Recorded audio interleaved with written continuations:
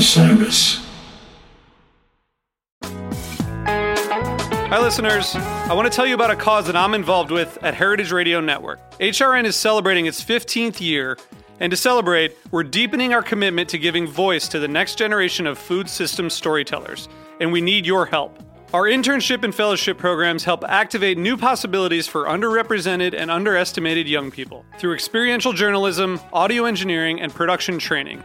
Through these unique programs, HRN helps food equity stewards build essential workforce readiness skills that expand their potential and foster economic mobility. Please consider supporting these critical programs. And with a minimum donation, you can be entered to win a dinner for two at an amazing restaurant in one of 8 cities and tickets to a concert at a great venue in one of those cities. We have incredible partners across the country who have donated, as they also share our passion for helping to educate the next generation of food systems storytellers. Check out heritageradionetwork.org/15 to donate and enter to win today. That's heritageradionetwork.org/15 to donate and enter to win today. And make sure you donate before March 31st. Thank you. Hey everyone, it's Cam Hurt, host of the Best Show Ever podcast, and we have got a second season coming out very soon that I am very excited about. We've got some very cool special guests, including musical acts that we all love, like Karina Reichman, Daniel Donato, Jake Brownstein from Eggy, Rick and Peter from Goose, and many more. Tune in for new episodes dropping on Osiris Media March 5th on the Best Show Ever podcast. Hey everyone. I am so excited to bring you today's episode of We Move Through Stormy Weather, featuring Marc Brownstein of the Disco Biscuits. We're going to talk about our favorite versions of Down with Disease and go really in-depth on how the Biscuits approach improvisation. Stay tuned for that. Before we dive in, I want to take a minute to tell you about Versio Wellness. The Versio functional mushrooms are here to help right now, whether you are gearing up for a show, going to sleep afterwards, or recovering and restoring the day after. Using varieties like lion's mane, chaga, reishi, and more, the Versio concentrates the health benefits from these potent fruiting bodies into a supplement with a variety of applications. I take their lion's mane focus blend every morning and really enjoy the boost it gives me throughout the day. Order your Versio now with code STORMSOUND15, which gives you 15% off your order and ships anywhere in the US or Canada. Welcome back to We Move Through Stormy Weather, a fish podcast by Storm Sound and Osiris Media. My name is Ryan Storm, and today I'm joined by Marc Brownstein. Marc is a founding member and bassist for the Disco Biscuits, Star Kitchen, and Electron. He is also the co-founder of Headcount, a preeminent voter registration organization in the music world, and Lively, a platform that connects artists and their fans with direct engagement. He lives in Philadelphia with his wife and 3 kids. Brownie, how are you? Great, Ryan. How's it going? It's a pleasure to finally meet you. It is a pleasure to finally meet you on the podcast as well. A little bit of background. I originally approached Brownie about being on this podcast when I first started it in the fall of 2020, and we have finally been able to sit down and record. This has been over 2 years in the making, and I cannot wait. Yeah, I'm excited about it. It's been a hectic 2 years, and I've had the pleasure of sitting back and watch as, you know, you have become a bigger and bigger presence in the live music scene. And so I'm glad to be doing it now where, you know, kind of everybody knows Ryan Storm and his name gets called out from stages, you know, across the country and stuff. And it's a good time to be here on your podcast, Stormy Weather. Yes, thank you very much. I appreciate it, and I'm excited. Today we are going to be, this is the first episode, surprisingly. We are 28 episodes into this, and this is the first time we're talking about Down with Disease. So that's exciting. You know, you did pick the song 2 years ago, and no one else has claimed it since. So I'm excited to talk about, you know, one of Fish's most prominent jam vehicles. But before we get to that, tell me about how you got into Fish. Yeah, well, I started, I'm old enough to have been around the whole entire time, you know, that Fish has been a band. I started to hear about them in New York City when I was in high school. So, you know, going back into the very late 80s was the first kind of murmurs that I heard of them. They played a show at the Palladium on 14th Street, a long defunct room in New York City that of course they played at Wetlands, and when they played at Wetlands, I was going to Wetlands all the time, but just couldn't catch every single show. I was kind of into the New York City based jam bands, and funk bands, and ultimately missed that show at Wetlands, and then I missed the show at the Palladium, which was I think a year later. And then when I got to college, I went to University of Pennsylvania, and at Penn there were all these prep school kids from the prep schools up in like Massachusetts and New Hampshire and Exeter, Phillips Academy, all of those Milton Academy, and specifically it was the kids from Milton Academy. There was like 6 or 7 of them at Penn, and they were the hardcore fish heads. I mean, they were really, really into it. They got to school. I was a sophomore. I had already sort of heard Fish a lot when I was a freshman. I one day was like walking through the quad, which is like where the dorms are all around at Penn, and I heard Fee on somebody's like boombox. Like I just heard it in the background, and I was like, oh, that's catchy. Like I kind of get that, And up until that point, everything I heard from Fish just sort of sounded like super dissonant to me. That was my original take, was like, wow, this is a very dissonant band. And that could just be catching 10 seconds of dissonance, right? Like they go into so many places. So if your first foray into Fish is walking into somebody's room and they're in the middle of a dissonant chromatic jam, you could just walk right out and miss the next 2.5 years of Fish and be none the wiser of what's out there. But it was Fee. That was the first song where I was like, this is like poppy, happy, fun. And then that next year, people had tapes, right? Like I was a sophomore, and all these kids that I met were freshmen. They came flush with tapes. And I remember the first tape that I really got into was this show from the Broome County Forum in March of 1992. And it had a bunch of stuff on it that stuck out to me. Wilson, that was like a song where the chords just kept changing. There was all these different 3-chord chord progressions, and they kept changing, and the tonic kept changing, but every one of the progressions was super catchy. It was they could have written 6 amazing pop songs out of Wilson just from all of the different sections.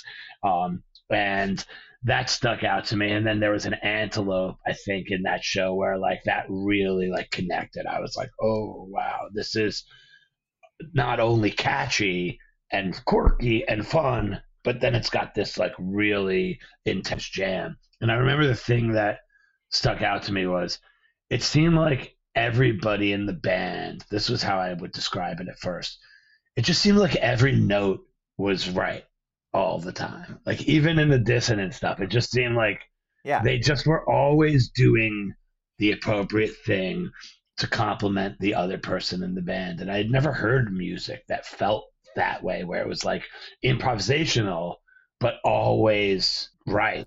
Right. And we always talk about with Fish, it's 4 pieces of the same brain. Yeah. That doesn't feel like 4 people on stage when you're listening to it. Yeah, and then if I remember in the Alive one, Alive Again, whichever, the Alive Again podcast, Trey was talking about if you take any single moment from Fish's music and just cut that moment out and then look at the band, each person has their own note, and that note makes a chord, right? And that's the way they're thinking about it. They're thinking that they're just always making harmonies by playing together, right? And then there's the other thing they do, which is kind of fill each other's space, leave one of them will play on the first beat of the measure, one of them will play on the second and third beat of the measure, and then the third one will fill in that fourth beat of the measure. And so you're creating melodies through multiple instruments and harmonies that way. So they just stuck out to me as way different than anything else. And then I tried to go see them at the Keswick Theater, which was the Wednesday of Thanksgiving of my sophomore year of college. And I was also in the process of telling my parents that I was leaving school at that time. I was going to drop out of school and go to music school. That was kind of where my head was at. And my mom drove down to Philadelphia and like packed my shit into my car with like, I had a ticket to Fish that night, and she was like, get in the fucking car, you're coming home. And so I didn't get to see that. And so my first shows were February 5th and February 6th at the Roseland, 1993. That was like the following February. All of my friends from Penn drove up to New York, where I was now in music school at the New School Jazz program, which was on 12th Street and 6th Avenue across the street from my apartment building where I lived. And so everybody came in, and we all crammed into my dad's apartment for those 2 nights and partied and went up to Roseland. And that was my first experience. And like the rest is history, right? Like if you get into Fish and you catch some good shows, and it's like, it always ends with the rest is history.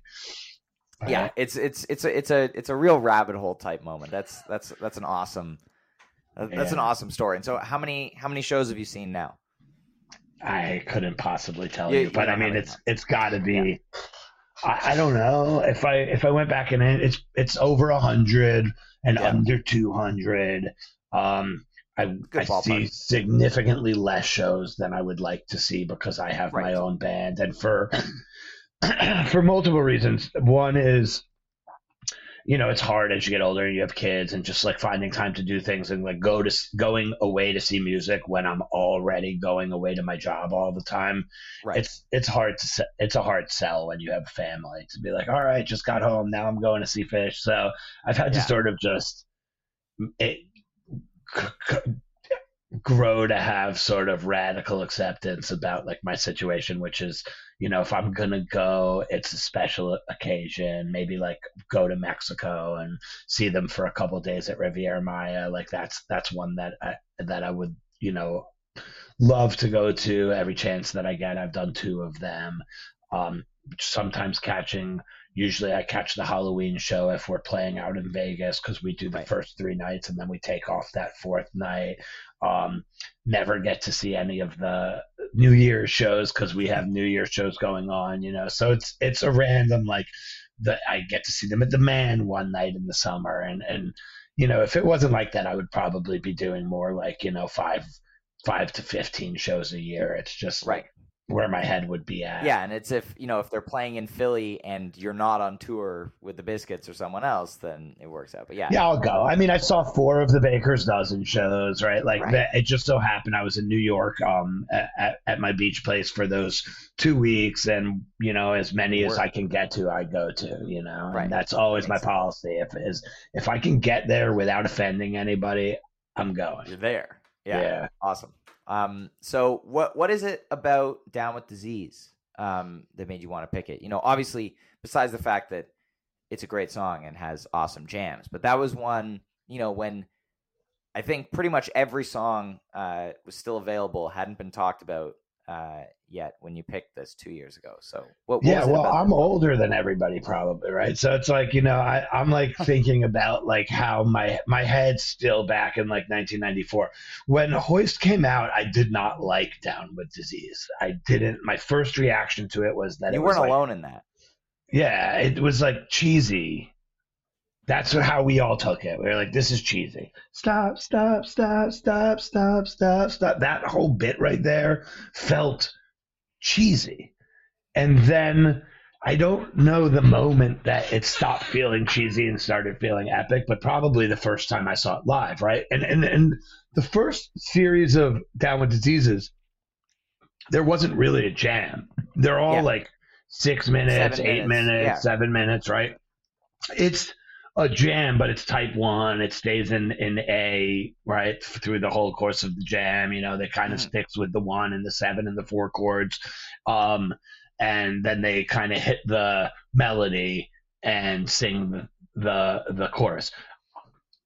I almost chose a Down with Disease to talk about with you that stayed type 1 because I like that.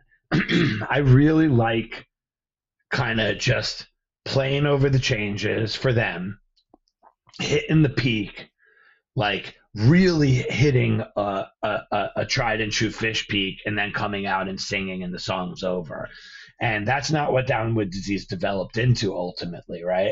It developed into a major like second set opening jam vehicle that usually either ends with kind of petering out into another song or just kind of just like headstrong right into another song. But one way or another, they've started finishing it a lot more recently, which I am so on board with. That was like always, it's like, all right, huge jam, like now just bring it back. Why not just bring it back, right? And it's funny, like, okay, so you're coming in a couple weeks to see your first Biscuit show up in Buffalo, and the thing about this, what you're talking about, was this kind of had a deep effect once we got into 97 and the Down with Diseases started going out into like funk world and then ending up somewhere else.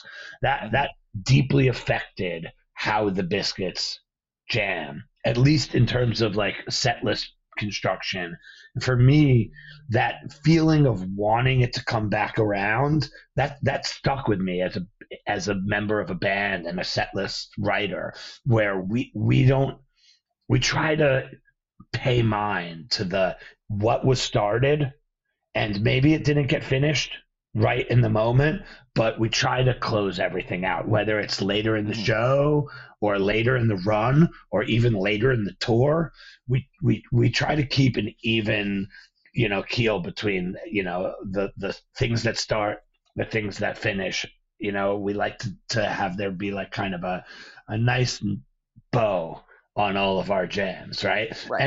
And there's been so many of those where it's like, we were talking about a Bowie from the Spectrum when I was talking on Tom Marshall's podcast. We were talking about the Bowie from the Spectrum on 12/2/97 and how it ends in a Maki Super Policeman. And I very, very distinctly remember the feeling at that show of, I just kind of wanted to hear the end of Bowie. Right, it's a gut punch. It's like 12/30/97. They played this huge long hood, and instead of finishing it, they went into My Soul. You just are looking for the payoff. You want the payoff. You had this huge jam. Like, now let's bring it back around. Give us that big ending that we're looking for. And, Disease, I think that ending is not as easy to bring back in than something like Bowie or Hood. Like Bowie or Hood, the ending, you can kind of start out kind of mellow. Like Trey can very easily just bring back in the chord progression.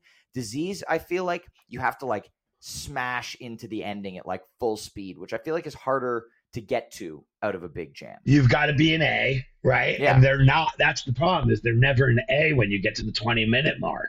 Yeah. They're in D, they're in G, they're always somewhere else, right? And so you either have to kind of push it back up into A and then kind of, push it into that realm of like, I don't know, what is it, A minor or A Mixolydian or whatever it is. It's like, having that, it's more about the 7 chord and the 4 chord, right? Than Yes. It is even about the 1 chord. It's like it's about the way that the 7 chord and the 4 chord frame out the tonic.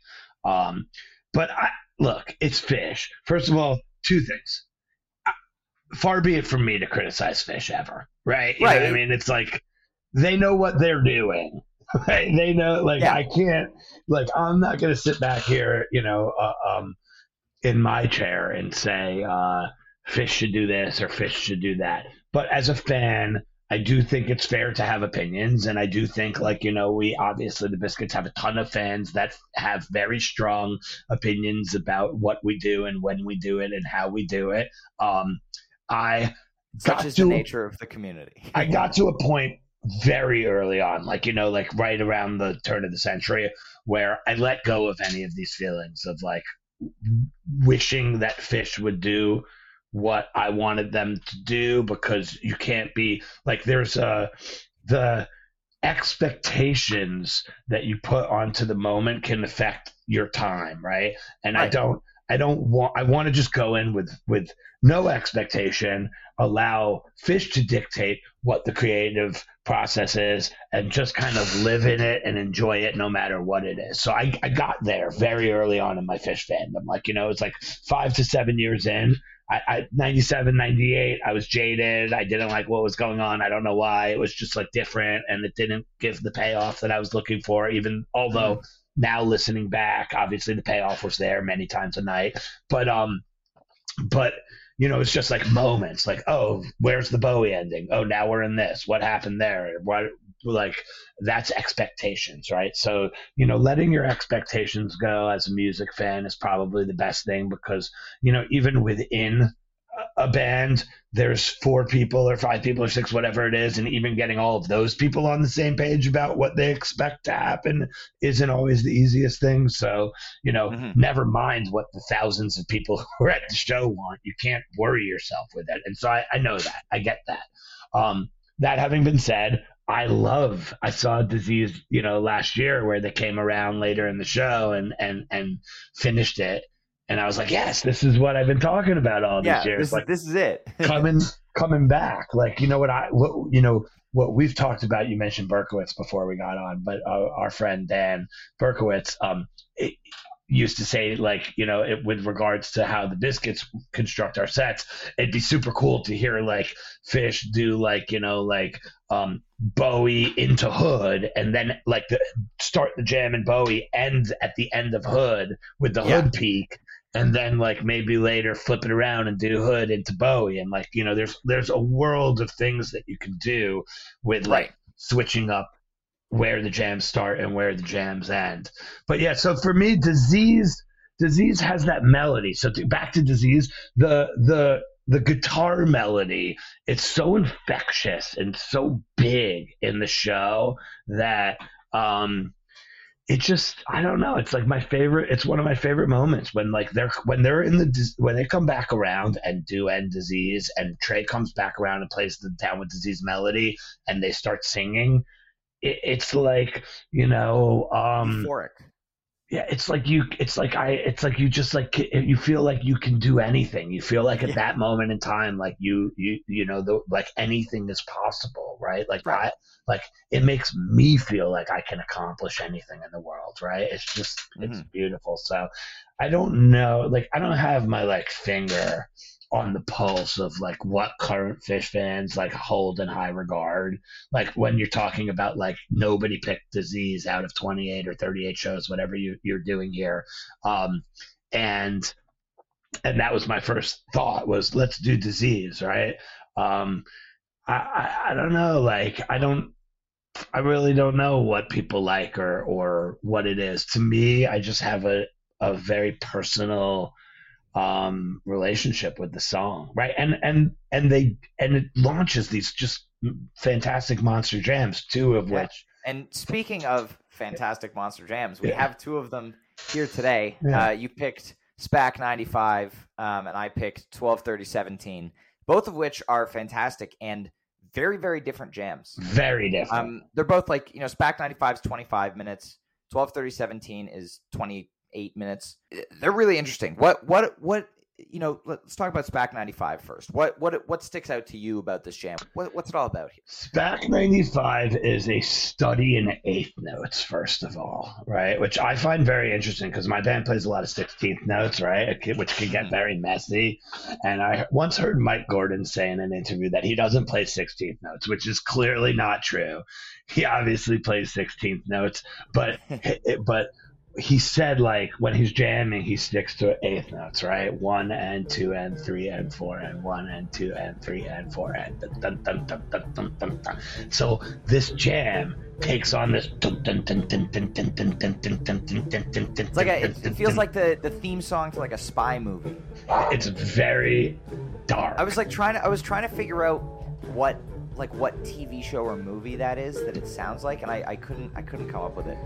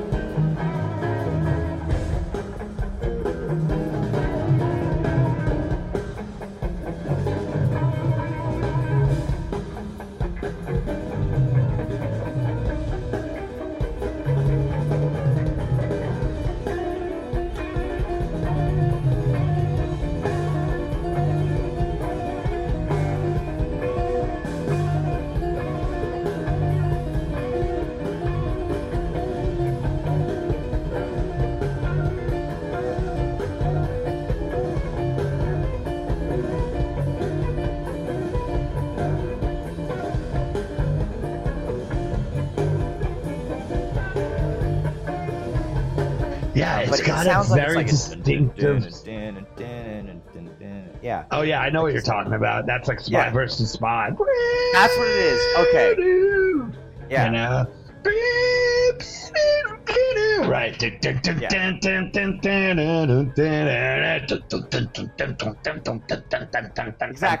Okay, it's And Spy that's versus Spy. going on. That's what I was thinking of. That's going on the whole entire like middle of the jam, right? So I took some notes because there's so much going on in this jam, but it starts off in A, right, and it goes it gets kind of minor, but like in classic Fish fashion, there's like a point where I would say probably maybe nobody's even playing a third, because like as I'm messing around on the piano and listening to like what notes are in there, like it's like A minor, but it's like also there's like A major. They both kind of work at times.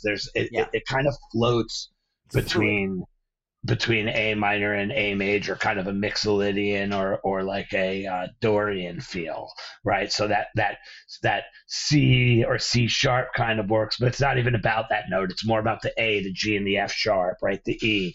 But then as it gets a little bit more, it gets into like the 12-minute mark, and it starts to take on that Spy versus Spy feel, right? And then there's this point. This is what used to happen in Fish back in the day all the time. It's very hard to tell what key they're in. Because it's just this jam from that point on, like 12-minute mark on, like it just starts getting so dissonant, and they're just like, it's like around the 20-minute mark, there's like a brief 15-second period where Fishman starts doing this like crazy jazzy fill stuff, and it feels like a Dark Star for like 15 seconds. And then Fish and then he just brings it back into the groove, and suddenly it's just, it's a dissonant Fish jam again. But it's stuff like that. It's so like it's many minutes of dissonance. By the way, this is so the difference between your disease and my disease is my disease has like 8 to 10 minutes of dissonance in the middle, where you can clearly hear F, F sharp, G, G sharp, and A. Everything from the minor 6 to the 1 is fair game. It's in play. Yeah. All of those notes work perfectly well. So and basically everything from the A to the F works too. They are full on chromatic. And then it kind of the tonic shifts a little bit. Like there's a point in there where it's like, okay, they're in F now. So like they're like the eighth notes are still kicking. Right. The chromatics are still kicking, but you could kind of hear that if you had to pick one note of the 12 notes out, there's like a brief period. It's maybe like 30 seconds or less where that note is F, right? And then the whole entire band kind of shifts up a whole step, and they agree on G, and then they're in G, like squarely in G, but it's still not really G. Then there's a point in the jam. It's like, so there's like a point in the jam where the ending, it's like the last chord of what's it called? The last chord of Golden Road by the Dead. Like it's just like it's noted as like weird D. Weird D, right? Yeah. Like so this is like weird G. Yeah. Right. And then coming like after they're playing through what we call in the Biscuits like a rotation jam. So like everybody's looping and they're all taking their own sort of section of the bar, and it gets into a very loopy jam where all of the notes in the scale seem to be in play, all of the notes in every scale, like it's like a full on chromatic jam. And Trey's like kind of pushing like a distorted eighth note thing, and then it sounds almost like they're going to come out into the bliss fish, right? There's a point where it sounds like they're going to go to G Mixolydian, which is in your disease. Mm-hmm. They kind of hit that at about the 17-minute mark, and we'll get there and then ride that out for the rest of the way. But it doesn't happen in my disease. Like you can hear Trey come in with a clean melody, and it's like, oh, here it comes. And then he starts playing this melody that's a G, an F, a C sharp, a B and a G. It's like he's playing G half diminished. The tray on top of like it's a half diminished. It's a 1, a 3, but like with like a major 3. It's super weird melody that has like a major 3, a flat 5, a flat 7, and a 1 in it, and it's beautiful. It's this beautiful, beautiful melody that Trey does. It's descending, starts up on the G and descends down through this. Let's call it an arpeggio, right? And but it's I mean, I guess it's almost like it's not augment. It's like an augmented 4th chord or something, right? It's like a major G with an augmented 4th, or a G Mixolydian augmented 4th probably is what it is if you wanted to like put it into like a chordal box, right? It's like the 1, the 3, the flat 5, which is really a raised 4th in this situation, and then the flat 7. And it's super beautiful, but then it doesn't really ever resolve. And then ultimately what happens at the end of My Disease, which I found to be really interesting, is they punch back up to A, right? And then they're playing straight up as like clear as it gets, just A minor, like A, G, A, and like they're like dun dun dun dun dun dun right, they're hitting that C, like a stop start almost kind of thing. Well, right, they're like in unison. Mike and Trey go into unison, and they start and Trey's like Page to me in this jam. Also, there's a lot of parts where, talking about the dissonance, he's playing a lot of piano that reminds me of the Jin intro, where it feels like he's kind of hitting, random shit on the piano, but it's in a very coherent way. It fits so well within, and it's cool hearing the way he uses the clav for a good chunk of this jam as well, because it's, this is summer 95, right? Like the clav is not what it's going to be in 97. Right. And when he's playing the clav, the band is not in a funk groove like 97 onwards. So it sounds so different in this context. It's like it's a weird non-funk vibe. It's really interesting. It's amazing to me how they don't kind of bite on when you hear that clav come in, and the whole band doesn't immediately bite into funk world, because once you hit 97, it's almost like they can't help it. It's almost like it's like an automatic response to the instrument. And actually, I don't know how you feel about this, but to me, the long jam, the type 2 jam of the night, and in the second set, they usually have 1 in the first set, maybe 2 or 3 in the second set, right? The longest one tends to move through a bunch of vignettes, 4 to 5 minute sections that are almost, the whole thing seems framed by which keyboard Page is on. There's the part where he's on the piano, and then maybe, and you probably know better than me, what kind of order he moves through, but then he'll go to the clav, and that will make it into the funk, right? And then he'll be on the Rhodes, and that kind of makes it into the dreamy section, and then it'll come back around to the piano and the organ, and that's where they get into their bliss / peak, right? Yes. And it almost seems that's a great way of looking at it too, because that's pretty much what happens in the 12/30/17 disease. He starts off on piano, goes to the Rhodes and synths for a while. Synths, right? Then there's a clav portion, right? And then an organ portion, then a piano portion to finish it off. Dude, I feel like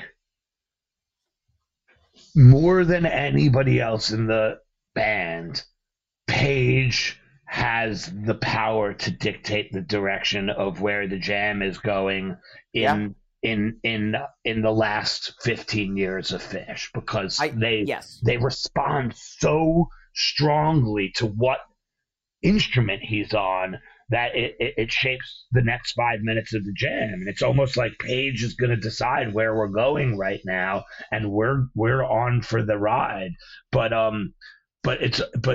almost in a formulaic way, like where it's like almost like if he goes to the clav, you know what is about to happen in Fish, where in 95, it didn't have that effect. He was moving through keyboards, but it wasn't pushing the band as far into that style. Like the band was like not reacting as much in terms of like, okay, now we're going to shift everything. It was just like, okay, now Page is on clav and the it's still going. The dissonance is still going. The chromatics are still going. They didn't hear an organ and immediately go to Mixolydian.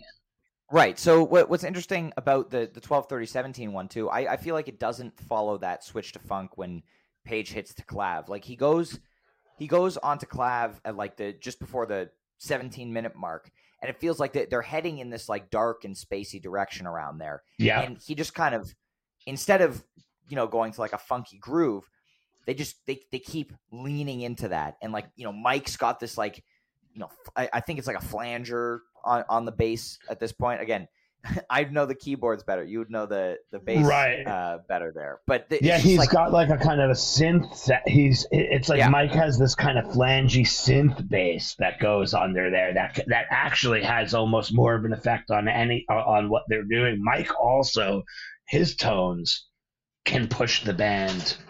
Yeah. In a totally different direction too, because if Mike hits a synth pedal or something or a flanger like that, it's very, very powerful, right? Yes.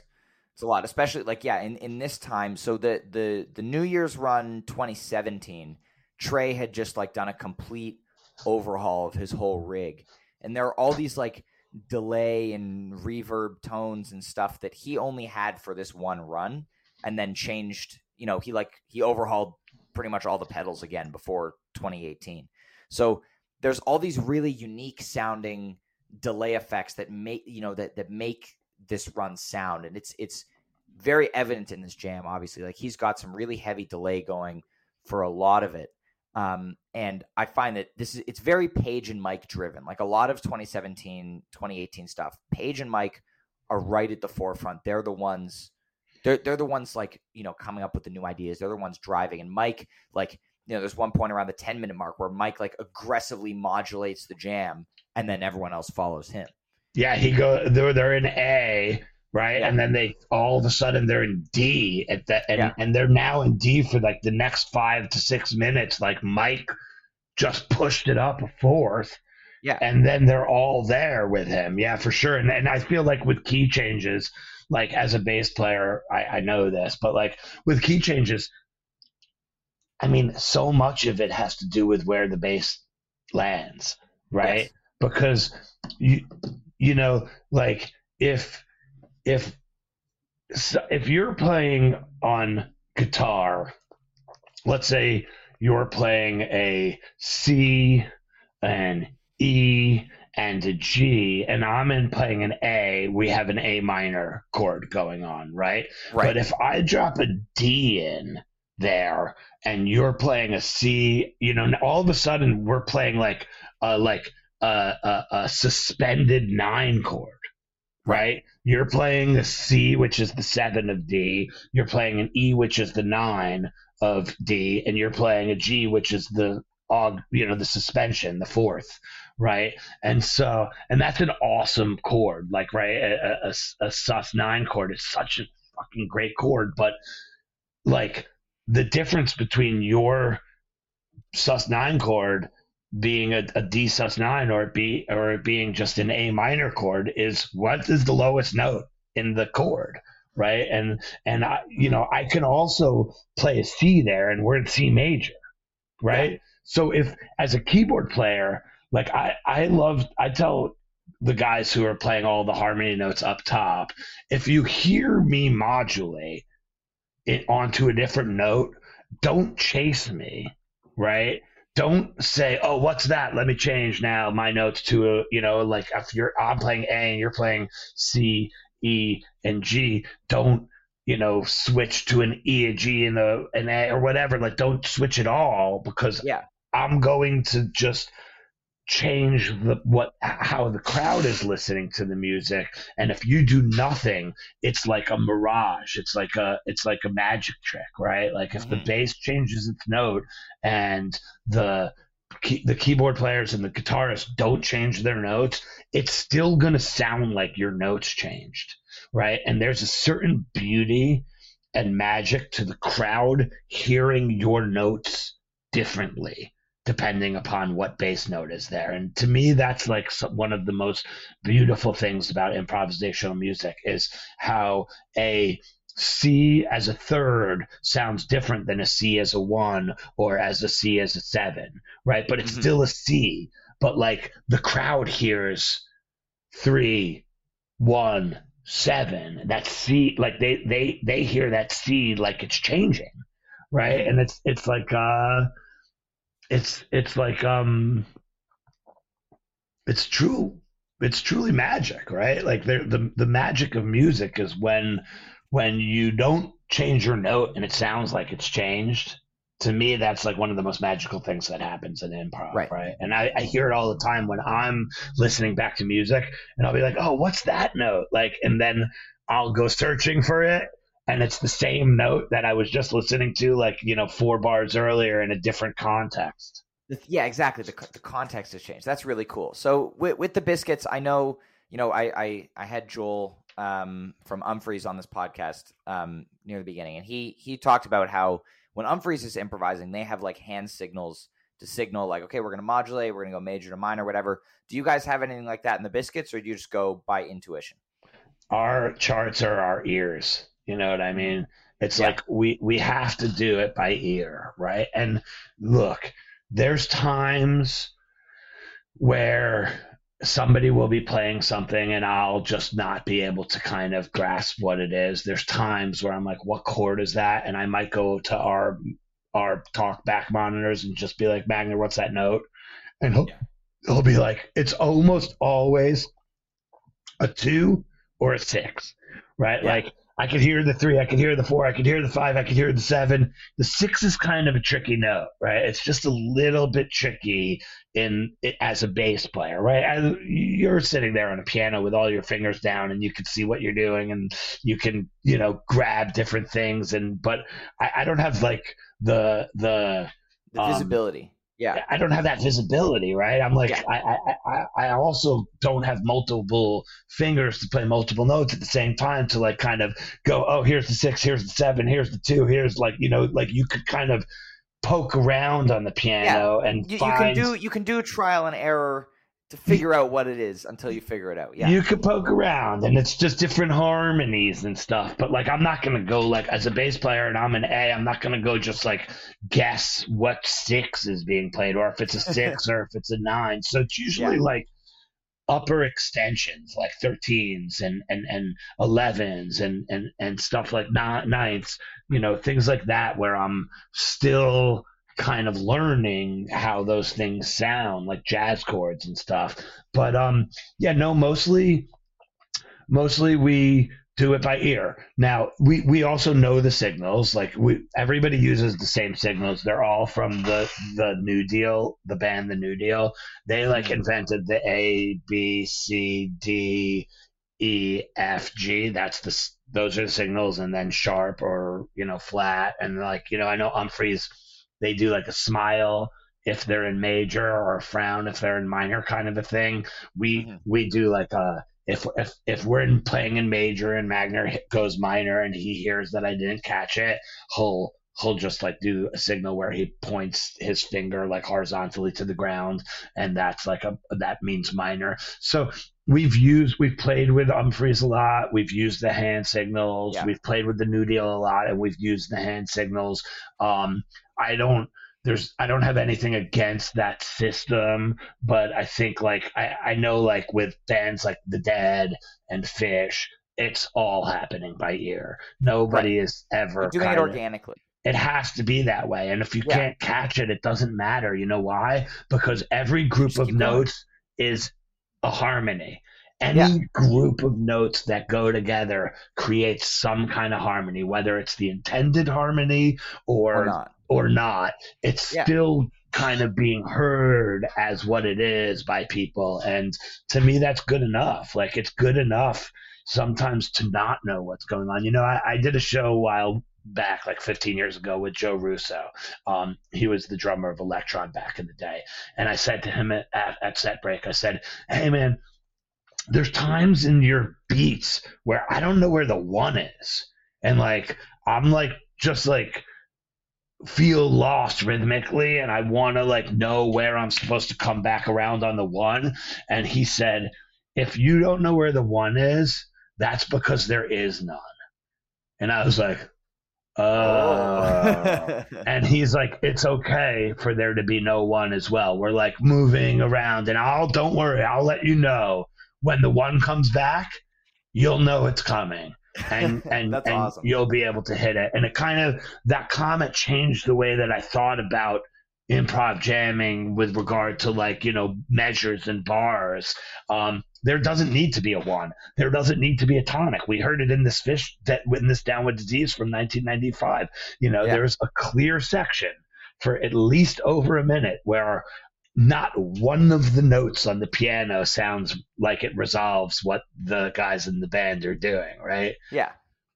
They're just hanging. They're hanging in tension, and that's this jam is so good at capturing what they were doing in summer '95, because that's when they're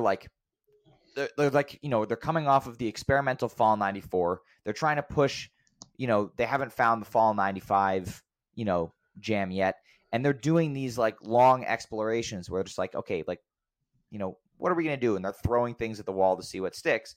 And one of those things is like, okay, we're all going to play a bunch of notes and it's going to sound like an angry cloud of music, but it's really cool because while like anyone and any band can go and sit down and, they can all play random notes and it'll sound like an angry cloud of music, but it's hard to do that in a way that it still sounds cohesive. And I think a lot of that is also due to Fishman because, he's anchoring the whole thing in this groove, right? While it's still keeping it loose and, obviously flowing. And as I mentioned, there's that moment where, for 15 seconds, he's doing crazy jazzy fills and stuff. But he's anchoring it the whole time. And that's why Trey, Mike, and Paige all being off in their own worlds and playing dissonance off each other. That's why it works. Yeah, that's right. You're right. And you're talking about, pretty much one of the best drummers in the whole world at that and at anything. He's truly, obviously, one of the one of the best drummers I've ever heard, and it's like he breaks down any kind of preconceived notions about what a drummer should be. But like his ability to capture like a Clyde Stubblefield type of like, James Brown-esque like swing and funk is something that a lot of drummers from our modern era can't do with the kind of grace and efficiency that he does it with. But, I spoke to him one time. Fishman came on a phone call that we had with all of our team leaders at Headcount. We have like a phone call every Friday with like the 50 team leaders back in the day. And Fishman came on, he's super political, and he came on one time to just meet the team and fire everybody up. And he told us on that phone call that he practices like 5 hours before sound check and then sound checks, then plays the 3-hour show. And then like, if he can, he'll just go back right into practice. Like he's an obsessive, practicer.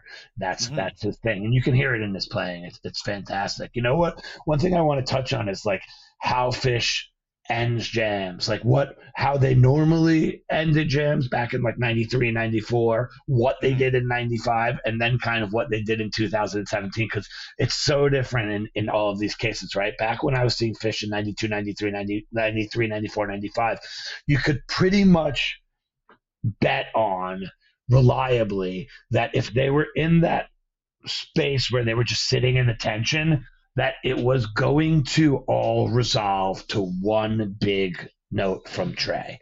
That where it was leading was building, moving through the harmonies, and that ultimately there was going to be a resolution where they all came around into usually like some kind of a Mixolydian chord, and Trey hit one long held note on top that felt like it was you can hear the note coming from not 4 bars away, not 16 bars away, not 64 bars away, but you could hear it coming from 3, 4, 5 minutes away. Like you can hear that they were working towards this place, and that you knew where it was going to end, but it didn't make it any less great. It was the ability to telegraph one note from hundreds of bars away that was really like the defining characteristic of their jams that brought in a whole generation of people my age, that kind of magical ability to telegraph one note. So, but in my Downward Disease that I picked in summer 95, you could hear the note coming, but they never hit it. Like they were in G. Trey decides. So when I was listening to this earlier, you know, I've only listened to this Disease a handful of times. Like I'm not the hugest fan of this era of jamming. Like there are many other eras of Phish that I prefer and I would rather listen to. But you know, it was nice to go back to listen to this because I hadn't listened to Summer 95 in a little while. But it's interesting, like, you know, 23 and a half minutes, Page hits the synth and starts doing some like cool stuff. And instead of exploring it more, Trey just like just modulates it up to D and just into free. Like, you know, he makes the call there and goes in. Now, I think at this point they still had written set lists on stage. Right. I think that like they stopped using them sometime around 97, I think. But it's interesting hearing how, you know, they're taking all this time to explore every inch of this dissonant space, and then Page comes up with this really interesting new thing on the synth, and Trey says no and just, you know, hops into free. Yeah, that's exactly right. And like starts actually like forcing the free chord in, you know, several kind of minutes before they hit it. It kind of just like sets it up and you can hear that that's what's coming. Yeah, I find it really interesting that first of all, they moved to a lot of places, right? They were like in A, they were in F, they were in G, they were back in A, and then they're all of a sudden up in D. I love how many modulations are going on here. To me, like that's a mark of a really interesting jam, is the band is moving through a lot of different harmonies and everybody is kind of catching on to them and hitting them, responding and falling in together over these sections. But you know, there's also that feeling of there was a great opportunity when they got into A to come around and hit the end of the song. Like they could have, like they were like right there, and like they very easily could have taken it from 22 minutes or 20 minutes, you know, built up into the 4 and 7 chord, you know, played the melody and come out and sang. And then they didn't do it. They kept exploring. Trey pushed them into a new key, you know, and they kept moving around. And, you know, again, it's like the expectations of what I probably was expecting was going to happen in that moment, you know, versus what ended up happening. And then, you know, they kind of hit free at like extremely slow tempo at the beginning of free for like where they were. And I didn't even get into the free. I listened like into like about 30 seconds into the free and stopped, and then started to go back and try to dissect what was going on in this Disease jam. But then in your Disease, they end up in like stop starts. Mm-hmm. Yeah, they do the woos. Yeah, the woos. Which is interesting because, you know, they in the 12/30/17 Disease, they hit this massive, long, drawn out peak. You know, like they do that segment we were talking about earlier about that like dark spacey stuff, and they emerge from it, you know, like 18-ish minutes ish. But they go and they're just building and building and building, and then, you know, Trey just, you know, goes crazy. And it's interesting to me hearing, because in this show especially, I know listening to stuff like the mics and the Weekapog in this show, they're playing very slow, which happens nowadays, happened in 2017. Like they're, you know, they can't play at 95 speeds anymore. But then at the end of this jam, they're going at like breakneck speed through this peak, which is really interesting and funny to hear. Like they're able to pull this off with the improv, but they're taking the their songs like Mike's and Weekapog, they're taking those jams at a much slower pace.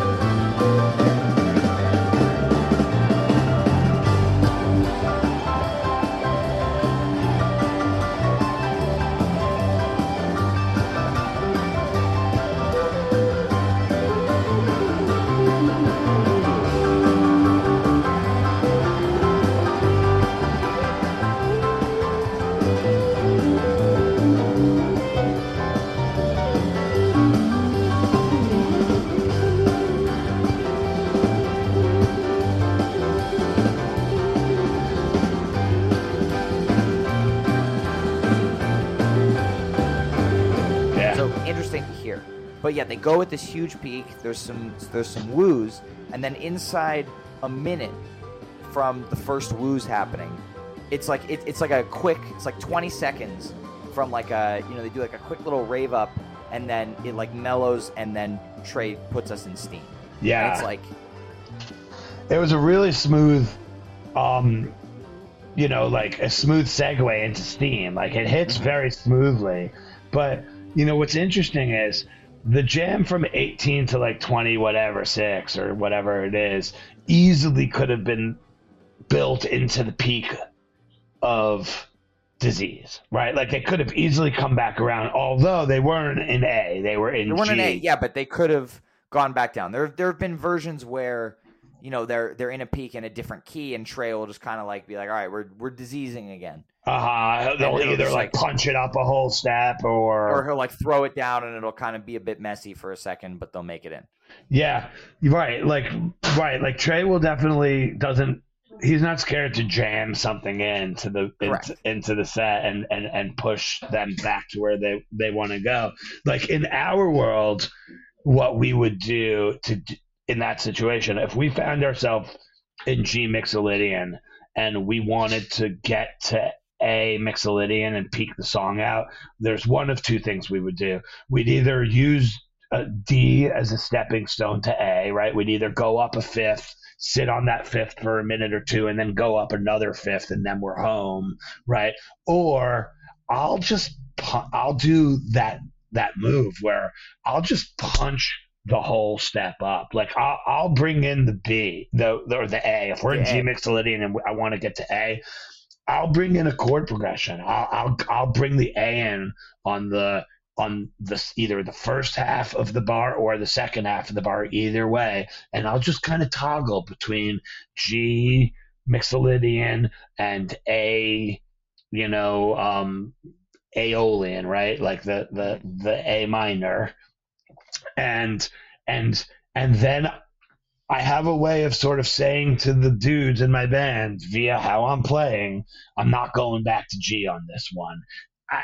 The way that I do it is I change from, if I'm like playing a staccato bass line, I'll go legato. If I'm playing a legato bass line, I'll go staccato. Or if I'm playing like, A's and E's and C's or something, I'll come in and I'll just play eighth notes over A. If they hear eighth notes over A, like do do do do do do do do, they know you're making it clear that you're starting a new idea, that you're not just like you're starting a new musical sentence. It wasn't a comma, it was a period, and you're in the next one. Like that's exactly right. And you have in order to make that period happen, something different has to happen on the other side of it, right? And so I'll change the way I'm playing the A chord one way or another, and my band will then know he's not going back, right? And that's kind of when we talk about Humphreys and the key changes.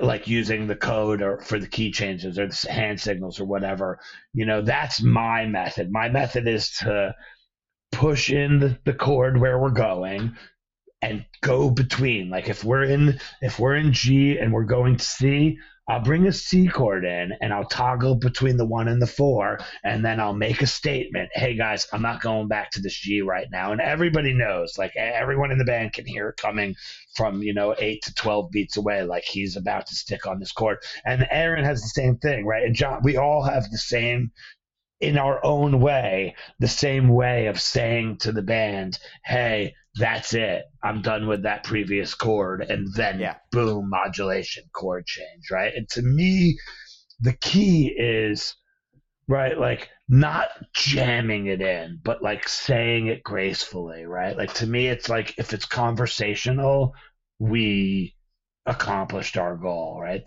Like that's the thing about music is people often ask me, how do you know what to do or what to say, right? And I say, well, in a regular conversation, I don't know what I'm going to say before the conversation starts. I react to what the words that are being said to me with words that make sense in response to that. And music is exactly the same thing, right? I am by no means fluent in music. It's weird that for playing for 27 years professionally that I wouldn't be fluent, but it's like there's a lot. It's infinite possibilities and infinite combinations, and as a bass player, like all of the inversions that's what makes it kind of hard to hear. Like I'll hear the bottom note, but it won't be the 1. Then I'll have to figure out, is it the 3 or is it the 5? What fucking key are we in? And as you get older and you play more and more and more, these things become easier, and my fluency increases little by little, but it's a second language, and it's like, to me, it's like music is a second language. It's still my second language. I feel like I'm getting closer and closer to being fluent in it. I spent, this is O'Teal's bass back here. Nice. He sent it to me. It's a 6-string bass. He sent to me in the middle of the pandemic so we can do a little studying together. And like, he really opened some gates up for me over the last couple of years and sort of helped me kind of see things in a way with that I wasn't looking at music. And then he said to me, he's like, yeah, I got a lesson tomorrow too. And I was like, man, O'Teal's takes lessons. Like, O'Teal's takes lessons. Right. And that's the thing about music. There's always something new to learn, no matter who you are, no matter how long you've been playing. I'm listening to Herbie Hancock's book on tape right now. And he talks about that same thing. Like, even as Herbie Hancock, he's still learning new things about music in his 50s, 60s, 70s. So, it's just the possibilities are endless with music. And, I did something tonight that I've never done before. which is, you're going to probably think, wow, how has this guy never done this before? But I picked my bass up and played Over Down with Disease and played along with Fish. I've never played my bass along with Fish before. I listened to Fish as a listener. It's a separate thing, right? Yeah. I know, I'm a fan, and I know like music well enough to like be able to hear like, you know, ones and sevens and fours and threes. Like I know the chord progressions. Like I know the chord. I didn't even know what key Down with Disease was in until I picked it up today. But like I know the chord progressions of the song. I know like how it all goes. I just needed a first note. Once I knew the first note, I was able to play through the song with the band. In the jam, that's where it got really interesting. When we got into, I was playing along with Your Disease, by the way, because it's not so dissonant, and it has like right. It's easier to play along to, for sure. It has a distinctive like Mixolydian 8-minute Mixolydian section, but I played from like 18 to 25 along with the band, and it was fun. Like, you know, I've never played along with Trey. He's my favorite guitar player in the world, and I was playing along with him and kind of working in between Mike. I've played with Mike on stage before. Like we've played together several times. But I had never kind of played off of the whole band like that, and it was a cool experience. I'm probably going to do it some more when we're done, because I'm glad I could help inspire such a thing. That's it felt cool. Like it was smart. Like I was learning something in that moment by playing along with them. But one of the things that I learned in that moment was just like how much I knew. Like, you know, I was like learning how much I knew, because I don't think 25 years ago I could have picked up the bass, played along with them, and made it sound mellifluous, like, you know, and smooth. But like, man, playing a Mixolydian jam along with Fish is one of the most fun things you could possibly do. That was it. Oh yeah. I do that sometimes too. It's great. Yeah, and you play Fish songs, right? You had a band with your family that played Fish songs. We still play occasionally. We don't really stream or do anything like that. Who plays guitar? Your dad? My dad plays guitar. My little brother plays drums, and I play keys. Okay, fair enough. I love it. We've been incorporating a bunch of Goose covers recently. Okay, fair enough. I don't know them as well. I don't know their songs as well. Like I'm not as I know the names because you see it like every day online and everything, right? You know, and I've heard some of them, like, you know, Wisteria and stuff has like a very cool kind of like Run Like Hell disco biscuity kind of jam in it. Like that spoke to me because it reminded me of like kind of the way that we jam over that song, and that's cool. They're fucking awesome. Yeah, that's great. Well, this feels like a great place to wrap up the episode. Brownie, thank you so much for being on today.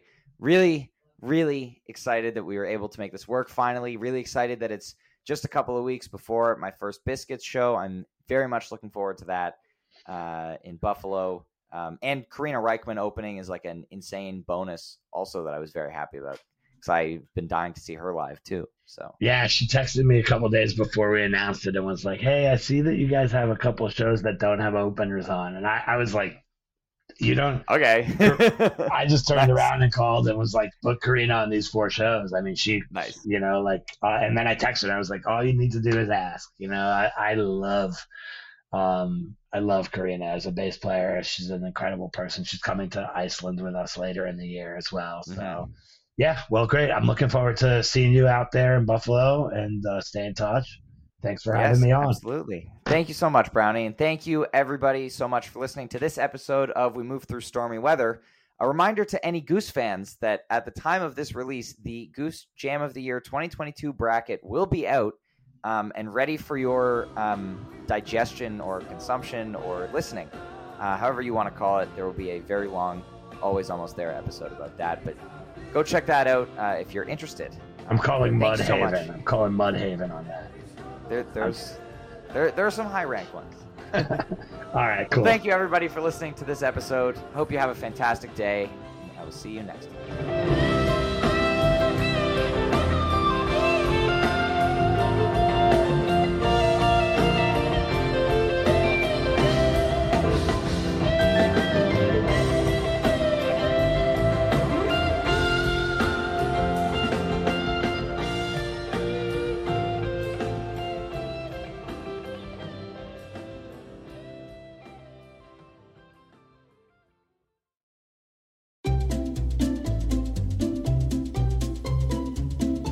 Hello, and welcome to Novel Conversations, a podcast about the world's greatest stories. I'm your host, Frank Lavallo, and for each episode of Novel Conversations, I talk to two readers about one book. And together, we summarize the story for you. We introduce you to the characters, we tell you what happens to them, and we read from the book along the way. So if you love hearing a good story, you're in the right place. Our 9th season is coming this fall. Tune in to hear from some of the all-time great authors, Charles Dickens, Jules Verne, F. Scott Fitzgerald, and more. Subscribe to Novel Conversations wherever you listen to podcasts.